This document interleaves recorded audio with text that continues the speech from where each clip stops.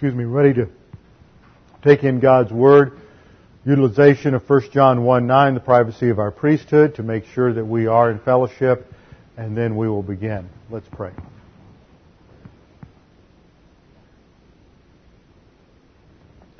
Father, we are indeed grateful that we have this privilege to study your Word, that it is your Word that is the means by which we grow as believers, along with the filling of the Holy Spirit. Man shall not live by bread alone, but by every word that proceeds from the mouth of God.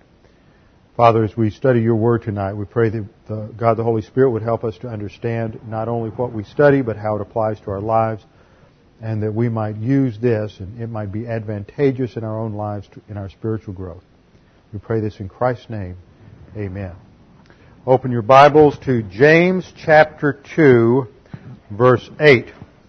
James chapter 2, verse 8. I had thought last week when we finished that we would be wrapping up our study of the royal law, but I've decided to come back and do one last installment, especially as it relates to what the New Testament teaches regarding the Christian institution of marriage. But first we need to recapitulate some basic concepts related to the royal law, which is the doctrine of unconditional love or impersonal love. When Jesus Christ summarized the Mosaic law, he summarized it under two categories. Number one, you shall love the Lord your God with all your heart, soul, mind, and strength. And the second is like it in Matthew 22:39, you shall love your neighbor as yourself. This is a direct quote from Leviticus 19:18 and summarizes the part of the Decalogue, the Ten Commandments, that does not relate to loving God. This was originally cited in this summary fashion in Leviticus 19:18, but it is not called the royal law there. It does not get that name until James denominates it as such in James 2:8. This is one of the most quoted passages from the Old Testament. We find it in Matthew 19:19, Matthew 22:39, Mark 12:31, Luke 10:27, Romans 13:9, Galatians 5:14, and in James 2:8. Why does James rename this the royal law?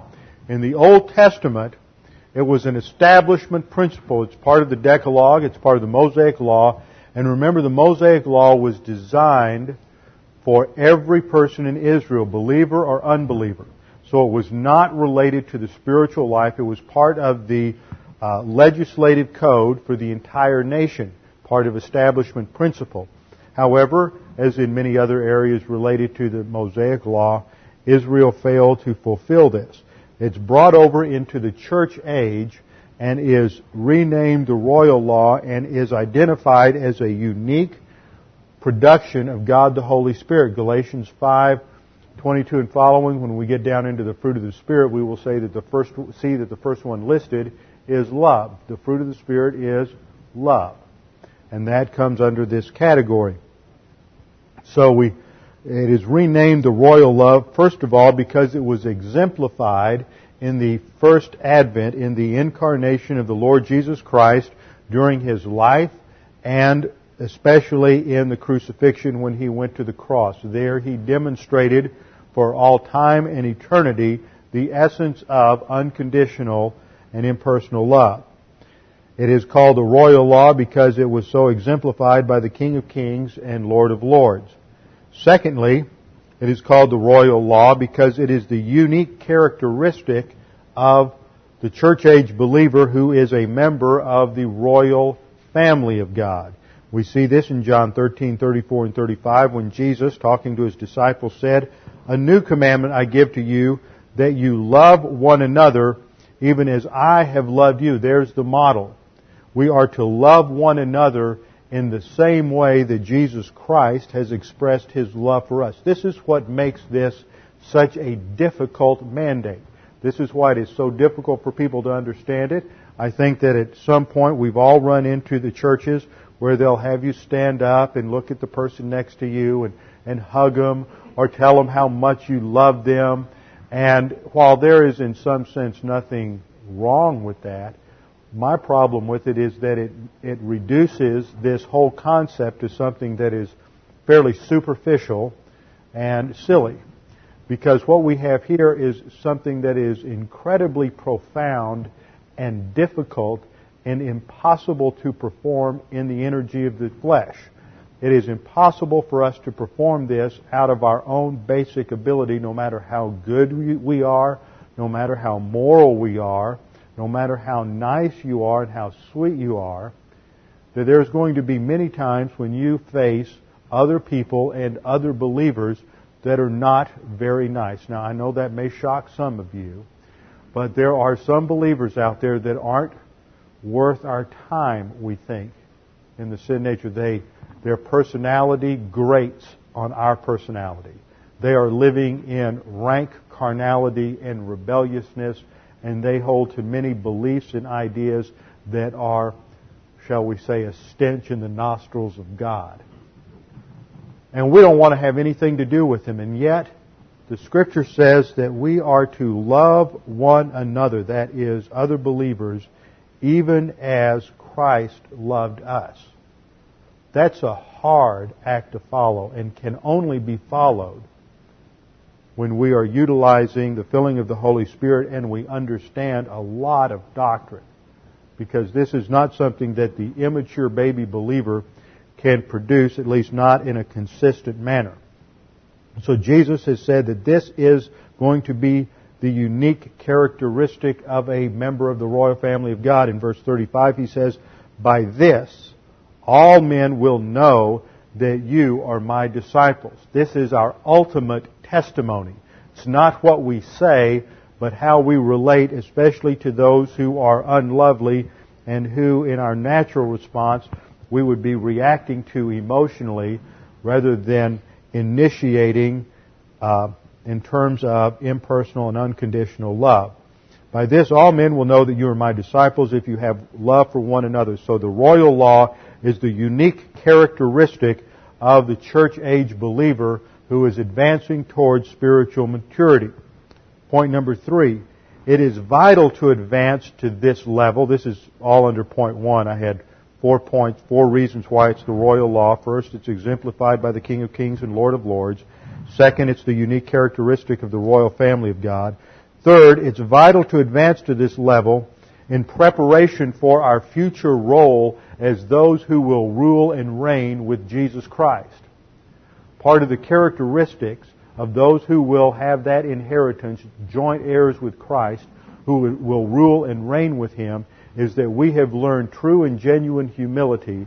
We understand the principle of being a servant and serving in the context that Divine Viewpoint expresses it, not as men do, lead, which is in terms of domination and tyranny, but that we would lead on the basis of being a servant.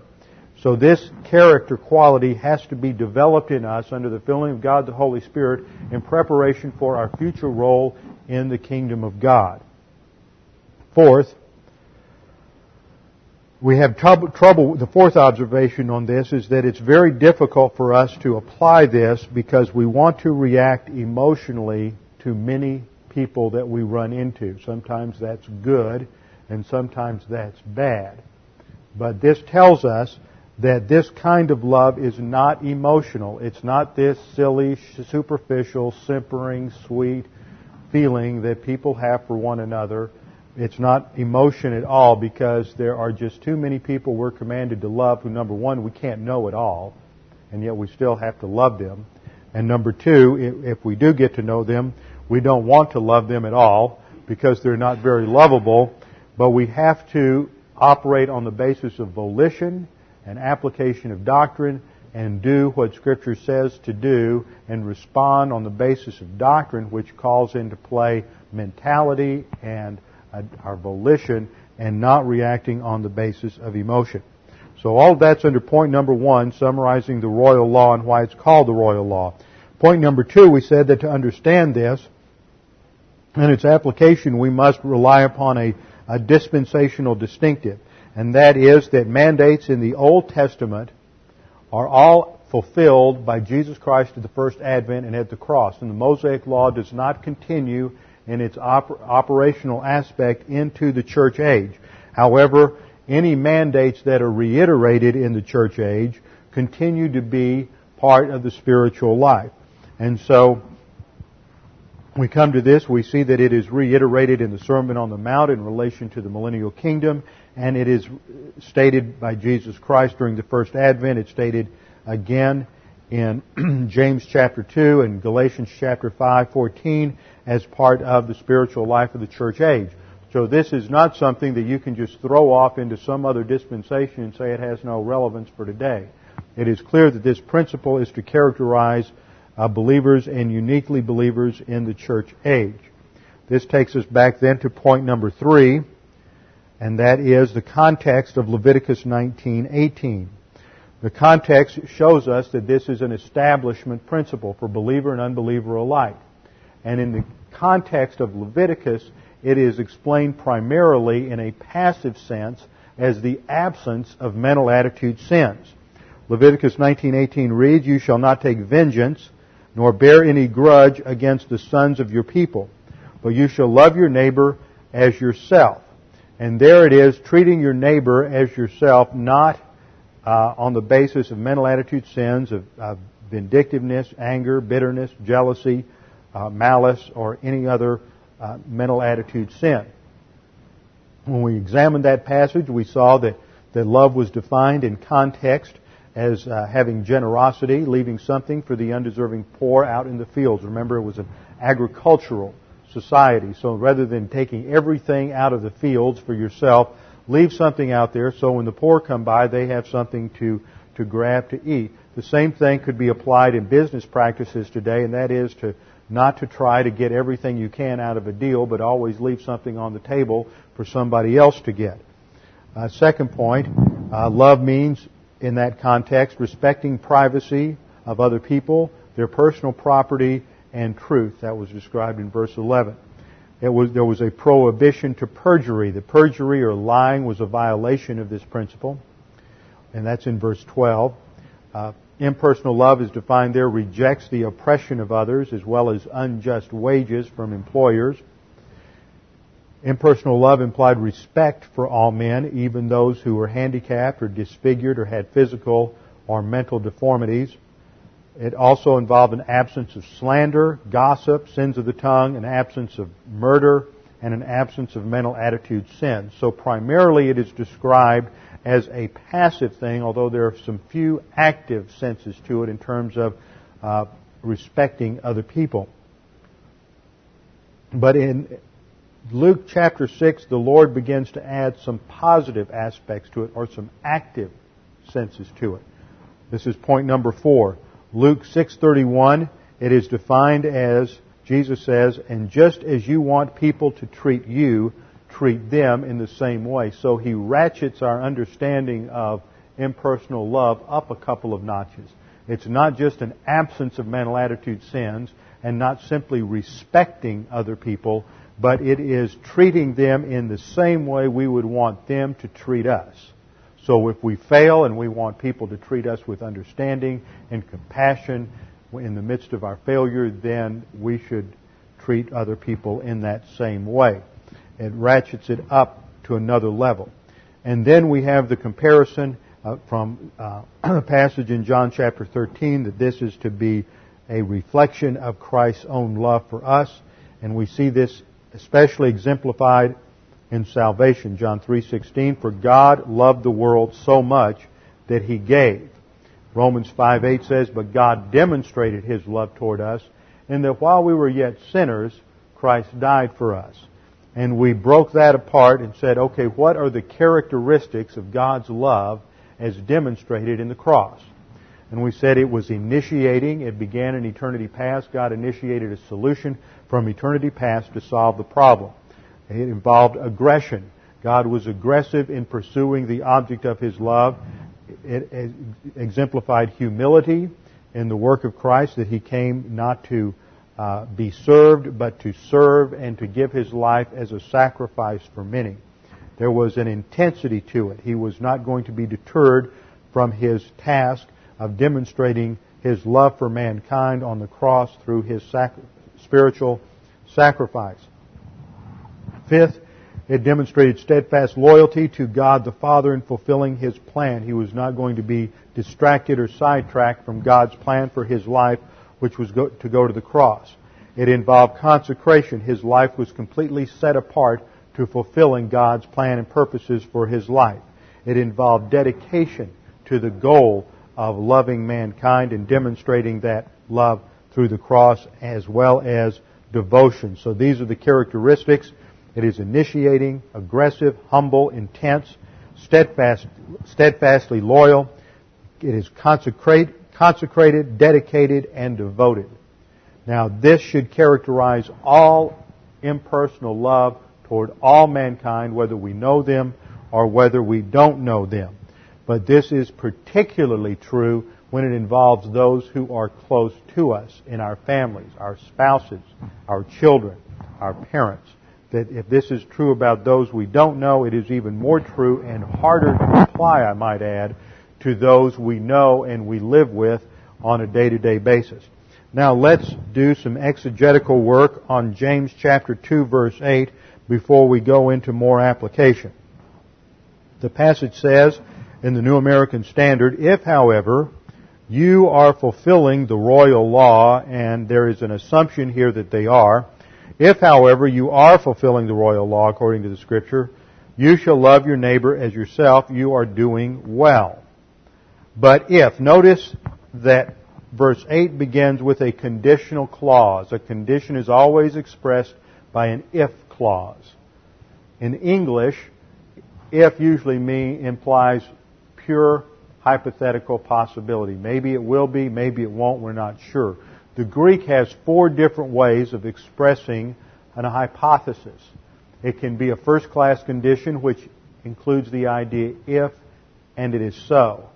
Sometimes it is used in a debater style, if, and we're assuming this to be true.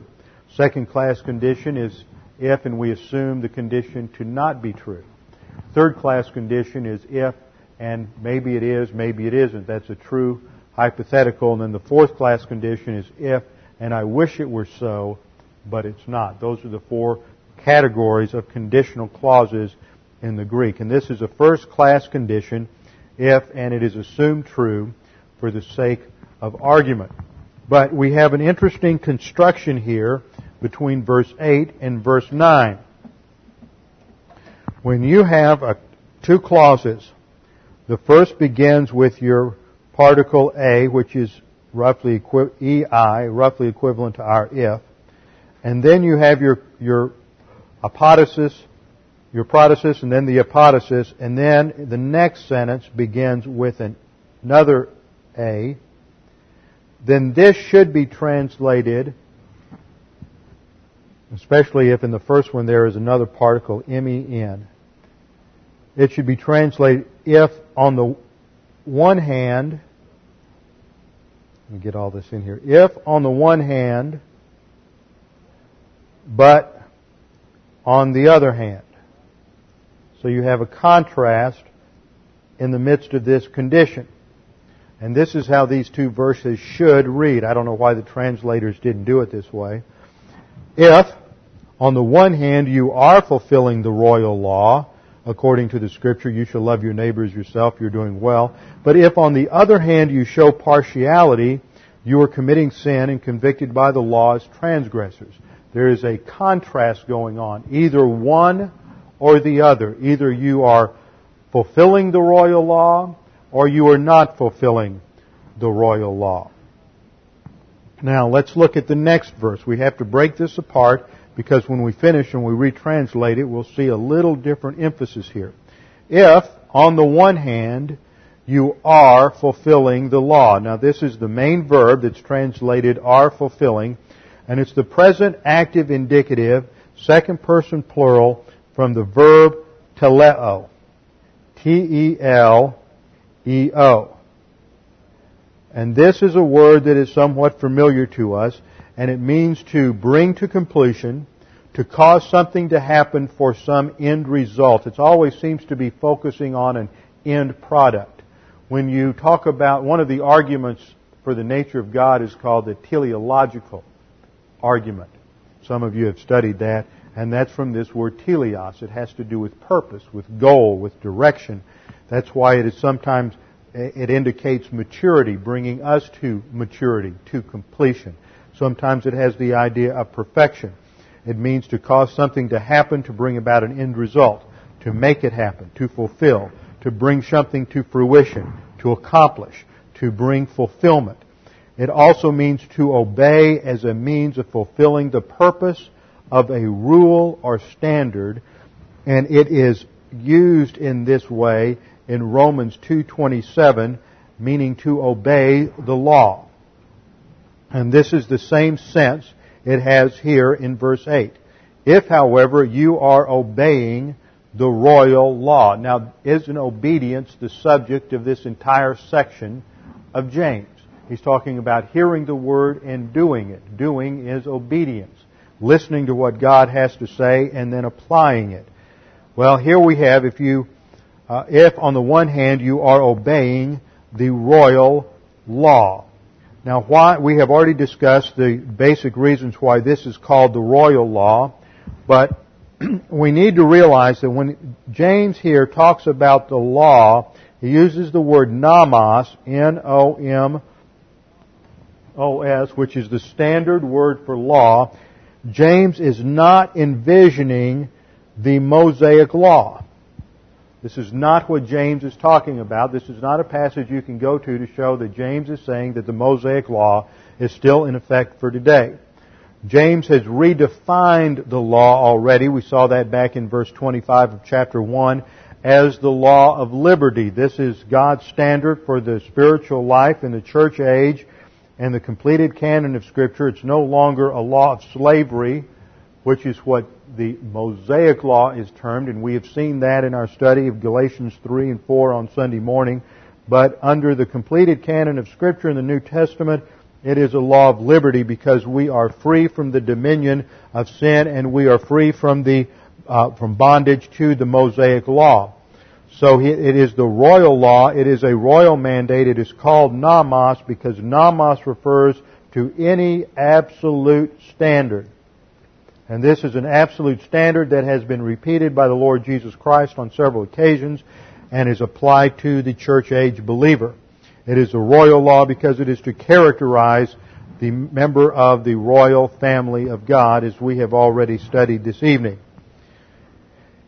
If on the one hand you are obeying the royal law according to the Scripture, that is, inconsistent with the mandate given in the Word of God, and then the phrase is quoted from the Old Testament, you shall love your neighbor as yourself. Now I want to come back and look at that in a minute, but let's look at the protasis here. If you are doing it, that's the apodosis, the first clause.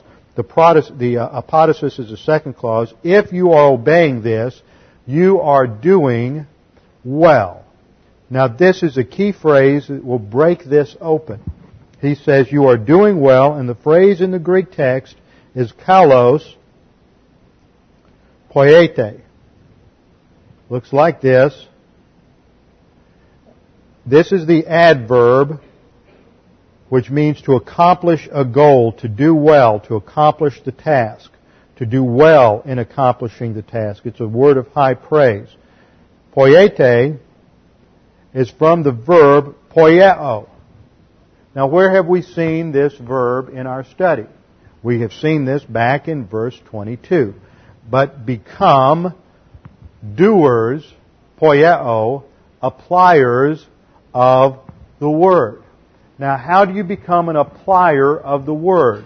Well, one instance of application is using this problem-solving device of impersonal love for all mankind. So when somebody does something to you, they mistreat you, they abuse you, they reject you, as in the case of the rich that we've seen in this passage already, the rich who are oppressing these Jewish believers and dragging them into court and blaspheming Christ. All of these things, they are under the test of rejection, and the Bible says the solution, if you want to pass the test, if you want to avoid stress in your soul and sin nature control of the soul, then you need to apply the royal law. If, however, you are obeying the royal law, you are applying well. Now this takes us back to understand the dynamics of how we learn Scripture. First of all, pastor-teacher The man who has a spiritual gift of teaching the Word, extrapolating doctrine from Scripture, and has a communication gift, but it's not simply a communication gift. A lot of people have the gift of gab. It is the ability to study the Scriptures, to analyze the Scriptures, to extrapolate doctrine from them, and then to communicate that to believers so that they can be fed spiritually. It's done under the filling of the Holy Spirit, and the Holy Spirit, when you are filled with the Holy Spirit, makes it understandable as pneumatikos doctrine. You exercise your volition once you understand it, and it becomes gnosis. You have to think about it before you can understand it. Once you understand it, you have the option of believing it or not believing it. Once you believe it, God the Holy Spirit transfers it into the innermost part of the thinking of your soul, the cardia, where it becomes epignosis doctrine. Now that is usable doctrine. That doesn't mean that it's going to be automatic for you to use it. That as soon as you go out and somebody does something to you, somebody rejects you or somebody is hostile to you, that you're just going to automatically apply impersonal love. That's not the way it is. Now you understand the concept. It is in your soul. You know that you can use it. It's available for you to use it under the filling of the Holy Spirit. But you have to exercise your volition in the midst of that test and apply it and actually demonstrate unconditional love towards that person, both passively in the sense of an absence of mental attitude sins, no anger, no bitterness, no hostility, no vindictiveness, but also positively in the sense that you're willing to give them more than they're asking for or more than they need. You not only treat them courteously and with good manners and kindness, but you go a step further if necessary. Just as in the same way that our Lord was rejected on the earth by men, He continued to do everything He could for them to the point of dying on the cross as a substitute for their sins. That's how application takes place. Now, this doctrine is stored here, so we apply it. We apply it in terms of the problem-solving devices. We apply it in terms of the stress busters. When we sin, we confess our sins. When we come into a test, we claim promises. We exercise the faith rest drill. When we deal with a situation involving rejection or hostility, then we utilize impersonal love. That is doing Scripture. Doing the Word is not teaching Sunday school. It's not going out and knocking on doors. It's not passing out tracts down at the airport. That's not what James means by doing the Word. Yet that is the superficial way in which most people teach this passage.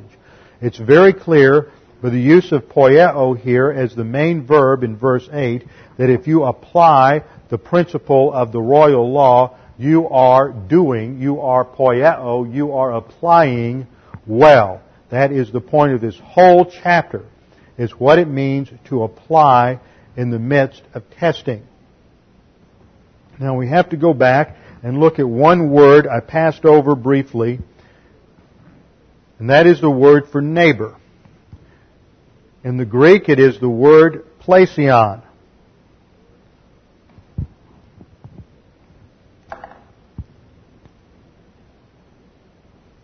Plesion.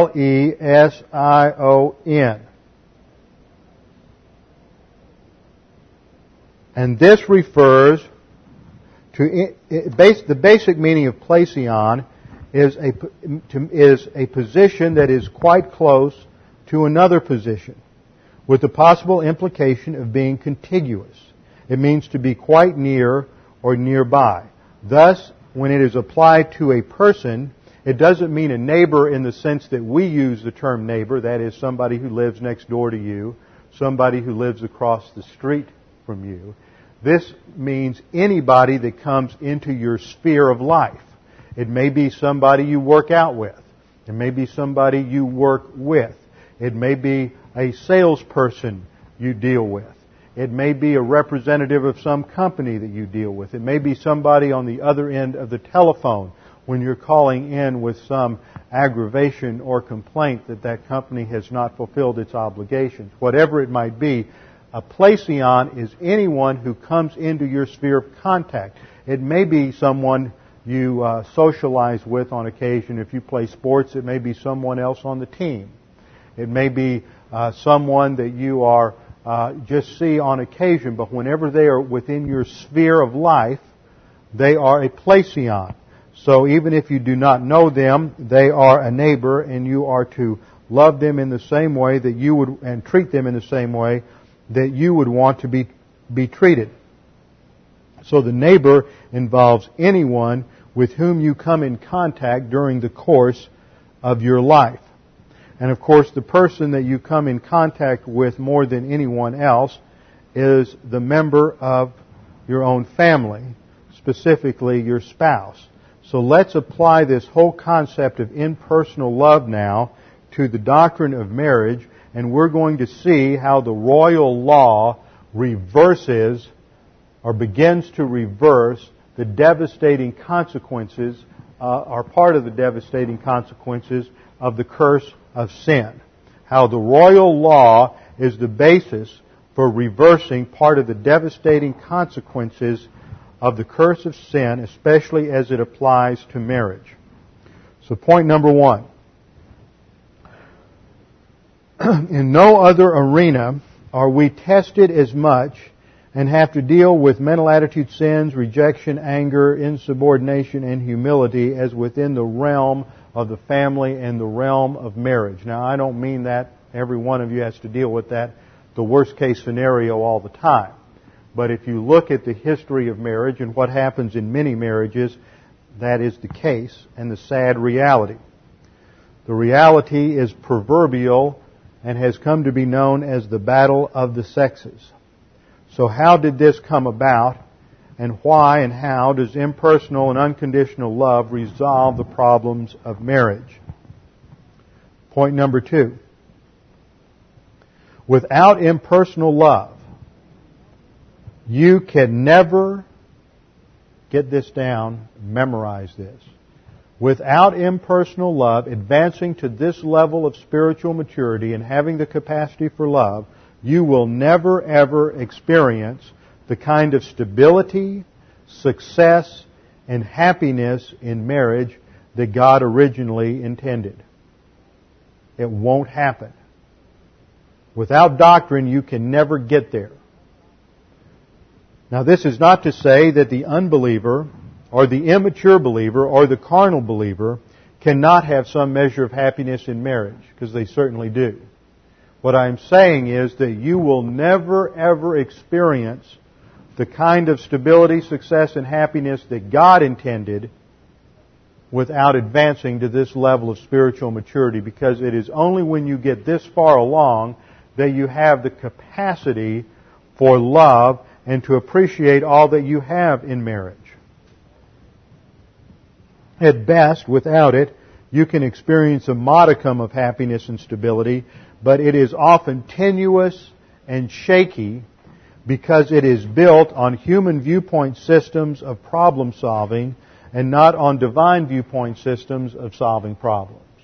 Often what you see in family dynamics and marriage dynamics is people just living in denial, ignoring certain problems, hoping that they'll never come to surface, brushing things under the rug, and living in sort of a la-la land, divorced from reality, because they have no means of really dealing with issues when they come out, that are dealing with unpleasant issues when they surface, because they don't have the problem-solving skills of the Scriptures and the Holy Spirit in order to advance beyond it.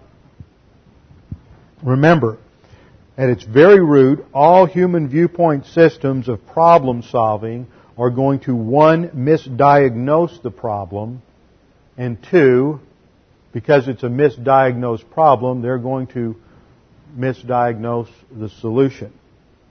Because human viewpoint is always built on arrogance, whether it is overt arrogance or the pseudo-arrogance.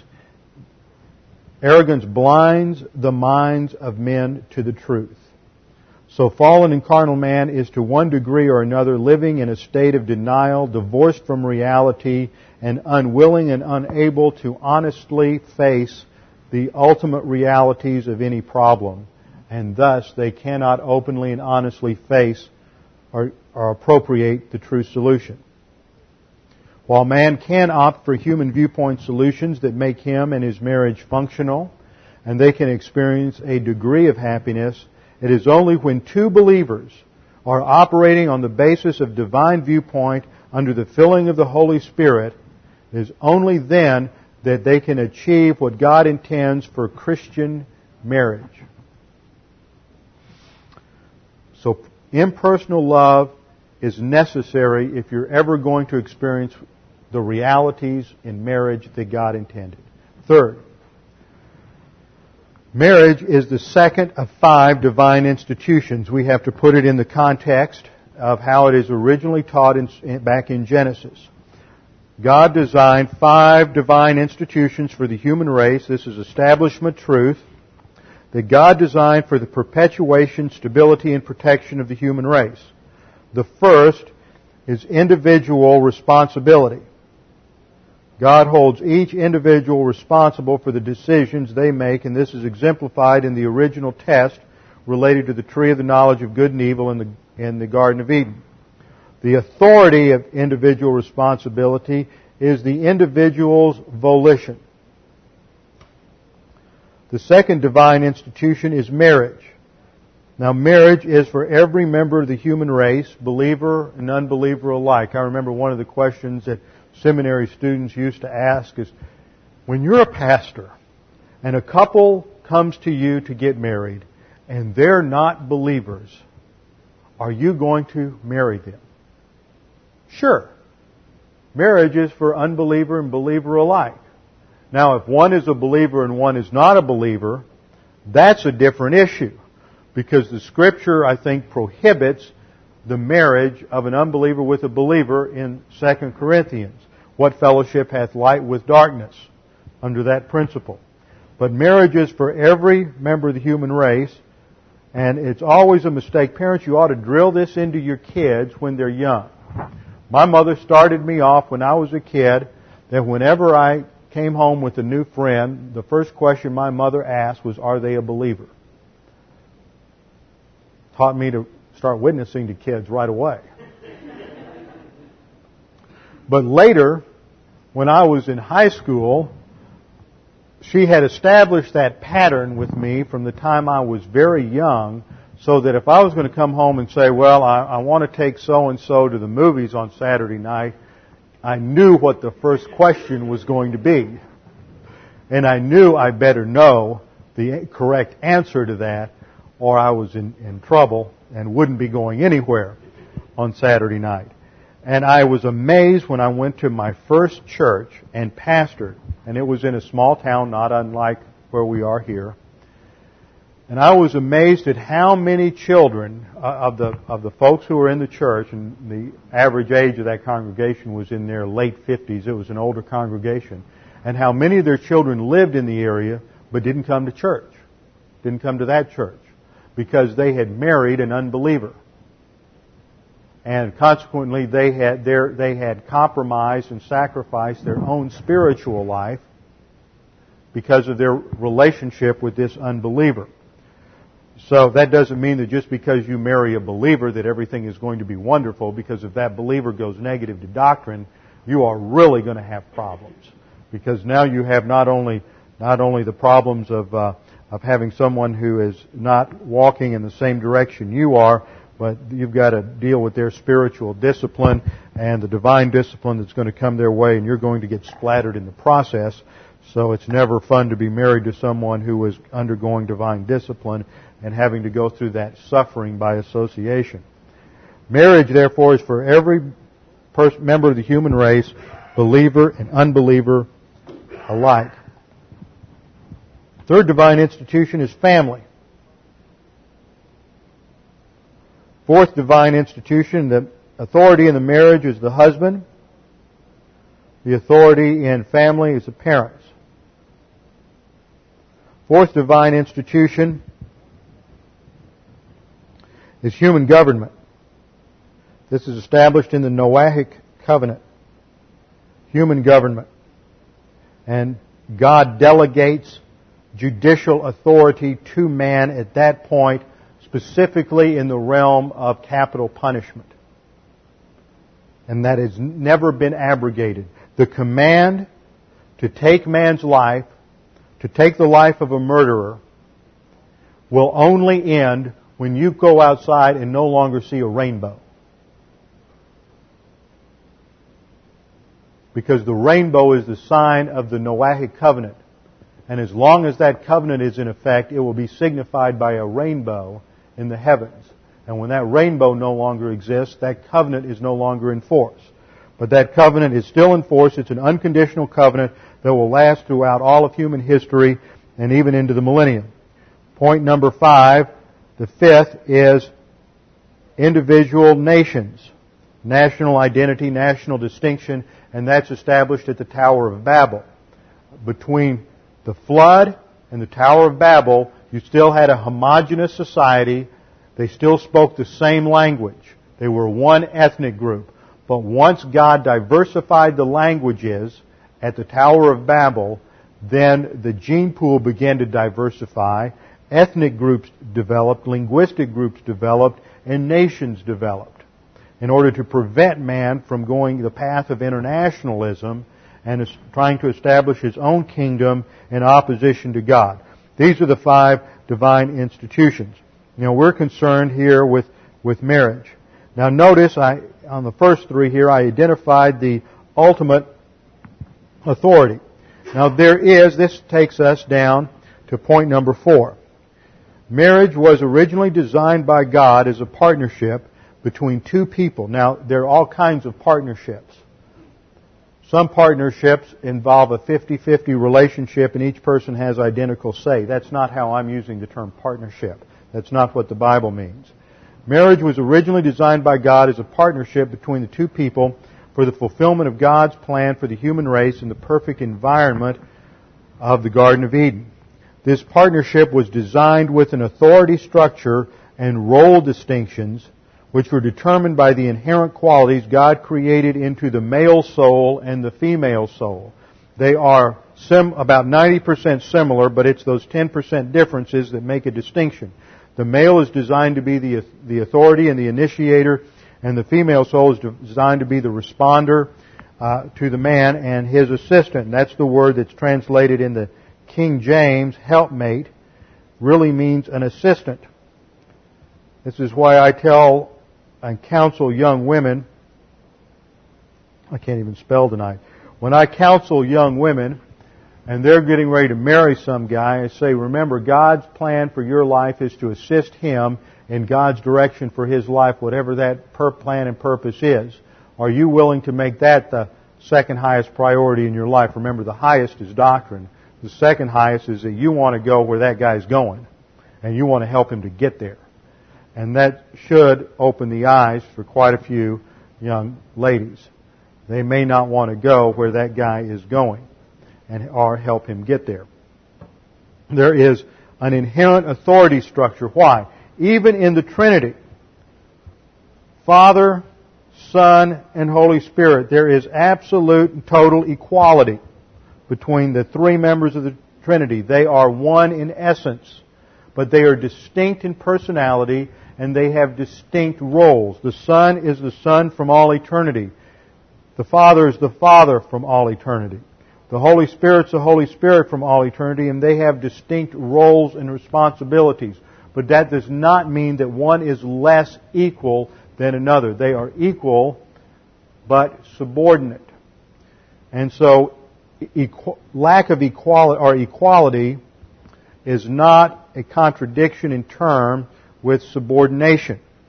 This has been the typical stance of feminism in the modern era, is that if you have role distinctions, then there's not equality.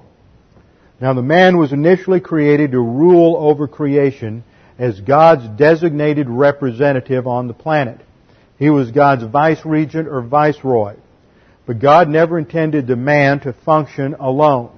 So He created the woman to be His helper, His assistant. The image that's presented in Genesis chapter 2 is that they both have a common goal. The central responsibility is upon the shoulders of the male, and she is to help him get there. And I want to stress again that this authority structure within the marriage is present in perfect environment. Think about that. Authority is not something that God instituted after the fall because of the effects of evil on the human race. Authority structure in marriage, and because authority is inherent in the roles of the Godhead for all eternity, it is not something that God designed to deal with a sin problem. It is necessary in order to achieve a goal and to fulfill any plan. So the authority structure within the marriage is present in perfect environment. Now I know that there's probably some women who would say, well then it wasn't very perfect, but that's blasphemy. It is perfect environment. Now this is leads to point number 5, that the fall of man in the garden involves at its very core a rejection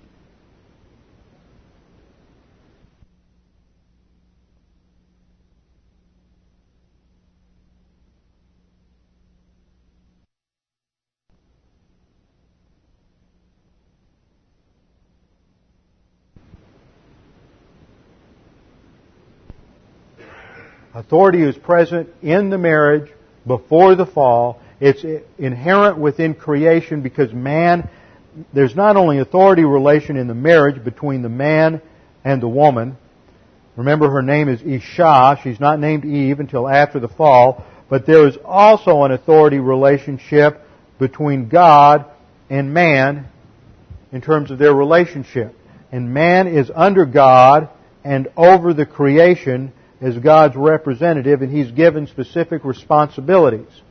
And when they fail to fulfill those responsibilities at the test point, which is the tree of the knowledge of good and evil, they were in effect rejecting God's authority and saying, God, you can't tell me what to do. I have to have empirical data so that I can decide what is really best for me. I'm not going to take your word at face value. So what happens is, A, the woman acted independent of and in an insubordinate manner to her husband's authority as the head of the family. She does an end run around Adam, deals directly with the serpent, and she violates God's mandate. So she acts, first of all, independently of her husband's authority and in an insubordinate manner to his authority, and she disobeys God. Secondly, in her act of independence, she is insubordinate to God's authority.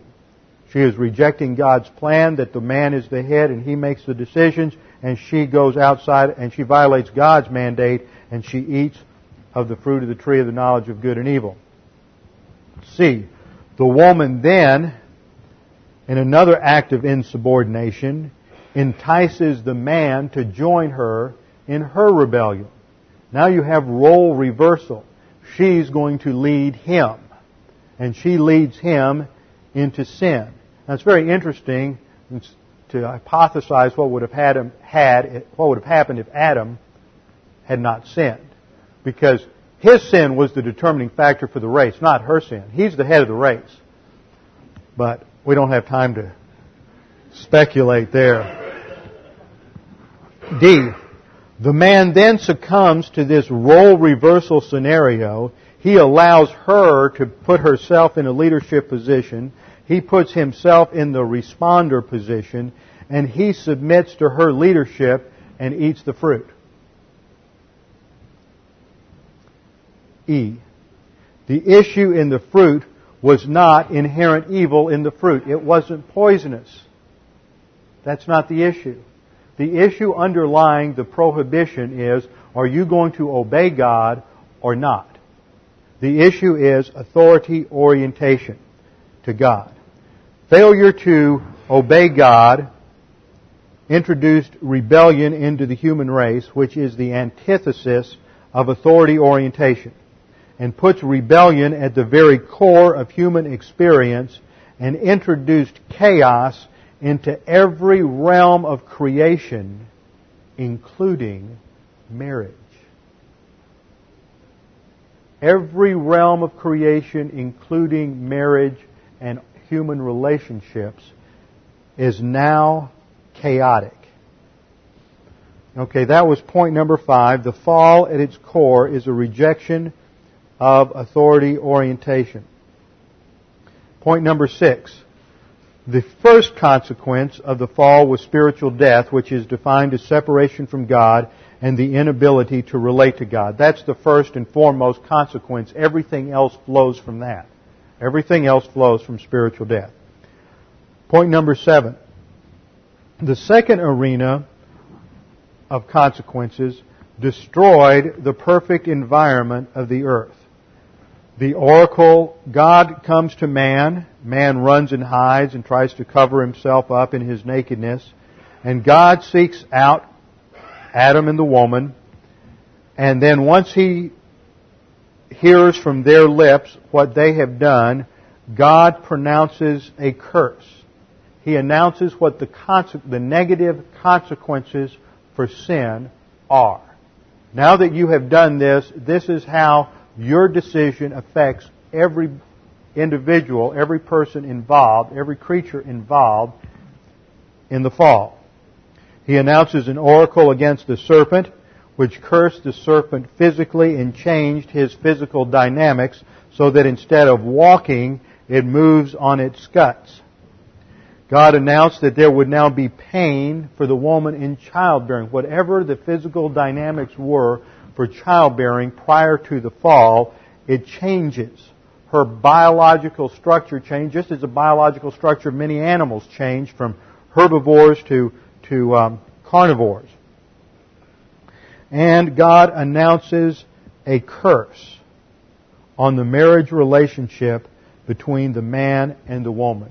Folks, what we have, starting in Genesis chapter 3, I want you to look at this. In Genesis chapter 3, starting in verse 14, is God's announcement of judgment on sin. The context of Genesis 3:14 through 16, or through 19, is the delineation of the consequences of sin in human experience.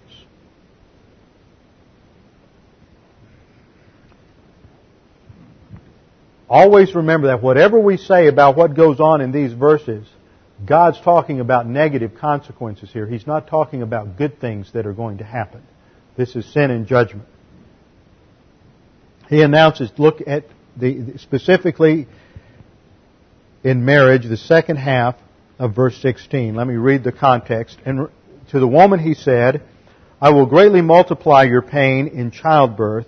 In pain you shall bring forth children. Yet, it's really a contrast because he changes this. All it's doing in contrast is it's changing the subject, the focus. Your desire to the woman, your desire shall be for your husband, and he shall rule over you. Now there's several things we need to note here under point number 7, which is the second arena of consequences. Under point number 7, we have A.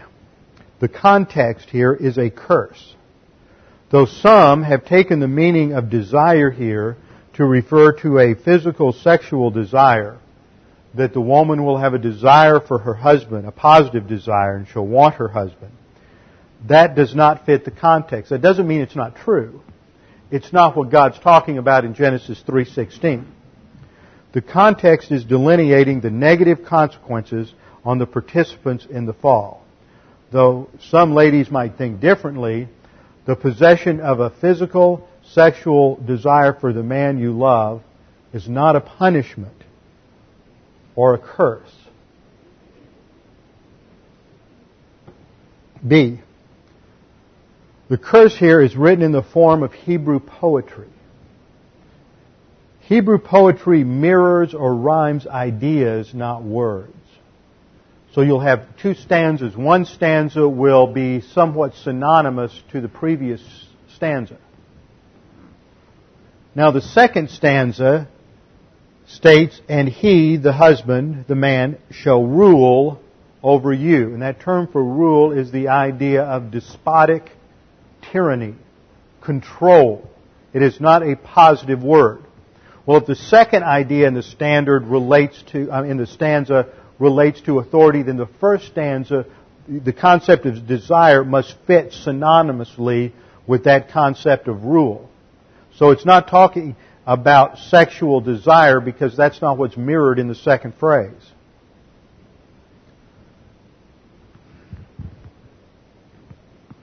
What this is saying, though, when it uses the word mashal to describe the man's desire to rule, it's not that the worst case scenario is going to be true in every man all the time. What this is saying is left unchecked by either establishment training or good manners, the tendency in the male sin nature will be towards a despotic authoritarianism in the home. Not that every man will become some totalitarian dictator in the home, but that this will be the general characteristic of man at his worst.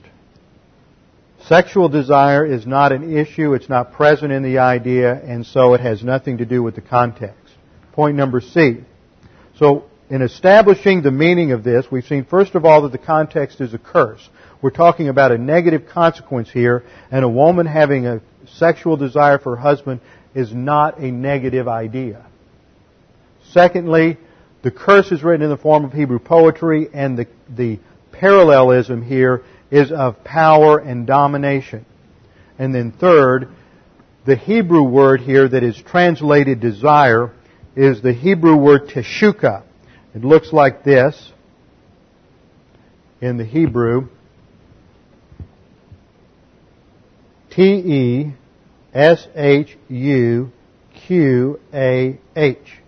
Teshuka. It's only used 3 times in the Scriptures. One time in Song of Solomon is in the marriage context. It relates to the husband, and it is showing what happens in a reversal after there is true love and doctrine applied in the marriage.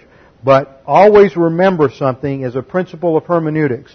A word like teshuka that's used in the Song of Solomon, which is written in roughly 950 BC, is going to very possibly have different nuances and meanings than a word that is used in a document written in approximately 1400 BC and is used twice in that context of Genesis 3:16 and Genesis 4:7. Moses uses this word twice in very close contexts.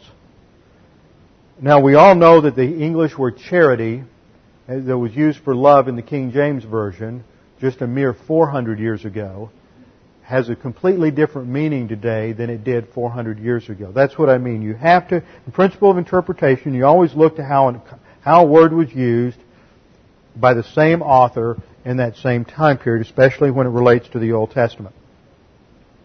So teshuka, as it's used in Genesis 7, God is speaking and is warning Cain, and he says, if you do not do well, sin is crouching at the door. That's that word, teshuka. It's a desire to control. Sin is waiting to dominate you. Sin is crouching at the door.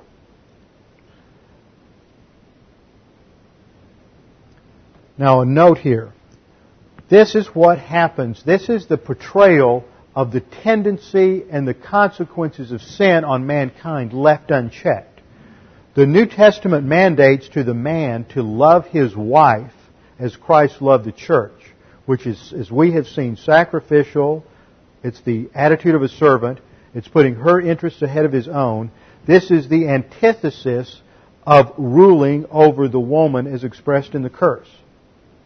Consequently, the woman's mandate to submit to her husband in Ephesians chapter 5 is the opposite of the curse. The point is that under the power of the filling of the Holy Spirit, the regenerated believer living out the mandates for the Christian institution of marriage is able to overcome and reverse the devastating consequences of sin on human relationships. And what makes this possible is his ability to apply the royal law of impersonal love. The curse says this is the tendency of the sin nature left unchecked. The hope that we have in the New Testament is that because of the filling of the Holy Spirit and because of doctrine in our soul, you can reverse this, and the mandates that are directed to the man and the woman are the direct antithesis of what God says is going to be the natural tendency of the sin nature in Genesis 3:16. Al Ross, in his commentary on Genesis called Creation and Blessing, comments on it this way. Al was the chairman of the Hebrew department at Dallas Seminary when I was there, has a doctorate from Dallas Seminary as well as a PhD from Cambridge in Hebrew and Semitic languages. I don't know but one other person in evangelical circles who's more qualified to speak about the Hebrew than Al Ross. The Hebrew word desire, teshuka, has some of the same uses the English word has. In this passage, it is commonly explained to mean that the woman would be drawn to her husband, probably so explained on the basis of the usage in Song of Solomon. But the word also occurs in this context of Genesis with quite another meaning. And then after discussing the details of the lexicography and everything else, he concludes by saying, the significant point about this verse is that it is part of the punishment oracle for sin. To attempt to make it teach the submission of the woman to her husband and the loving leadership of the husband to his wife completely misses the point. Those are qualities taught in the New Testament as part of the work of the Holy Spirit. This verse is part of the oracle for sin. How would this oracle then apply in successive generations? It may be argued that the male domination in the history of the human race is a perpetual reminder of the fall, just as is the serpents crawling on the ground. But if Eve is an archetype, that is, if she represents every woman as Adam represents every man, then the story portrays a characteristic of human nature. The woman at her worst would be a nemesis to the man, and the man at his worst would dominate the woman. The Christian exposition of this passage will necessarily carry the ideas to the New Testament teachings on the same theme. For believers in Jesus Christ, life in the Spirit removes the sting of the curse, so that a much more harmonious and loving relationship is envisioned than that which is declared to be a result of the evil in the human race. Now, when I've taught this in the past, usually there's a few people who haven't heard it this way. There's always folks who've been taught that this is sexual desire. And men tend to like it that way, because they want to have the delusion that their woman is always going to have the hots for them. Well, that may be true, but that's not what this passage is talking about. If we want to go into the sexual implications of the Scripture, then we would go to the Song of Solomon. But this isn't the Song of Solomon, this is the curse on sin, so we have to remember the context. And the context is saying that sin and judgment affect every category of human relationships. Now, some women reject this because they don't have a personal tendency this way. They tend to be rather submissive in their own personality. They go along, they understand authority dynamics, and they just don't have a tendency to want to dominate. They don't have a tendency to be a shrew or to try to control the husband. So they want to say, well, this isn't true. The problem with that is you're operating like a charismatic. Why do I say that? Because a charismatic interprets the Scripture on the basis of his experience. And I find that most men and women want to evaluate this passage on the basis of their experience and not evaluate their experience on the basis of what the Scripture says. And what the Scripture says is that these are trends or tendencies, and they will be displayed to one degree or another, not the same degree in every member of the human race. Furthermore, if you have brought up in a home that's taught you good manners and courtesy towards others, where establishment principles have been taught, and where you have learned basics of doctrine, and if you've grown any in your spiritual experience and spiritual maturity before you're married, then this should not ever be part of your experience. But all this is saying is that this is the spiritual reality that if you allow the sin nature free reign in your life as a male or a female, then you will sooner or later go in one of these directions. But the hope that we have is that as believers, there is a reversal of this in the spiritual life of the church age and in the mandates that God gives for the Christian institution of marriage, which has a much higher level of responsibility and accountability than just the standard establishment institution of marriage.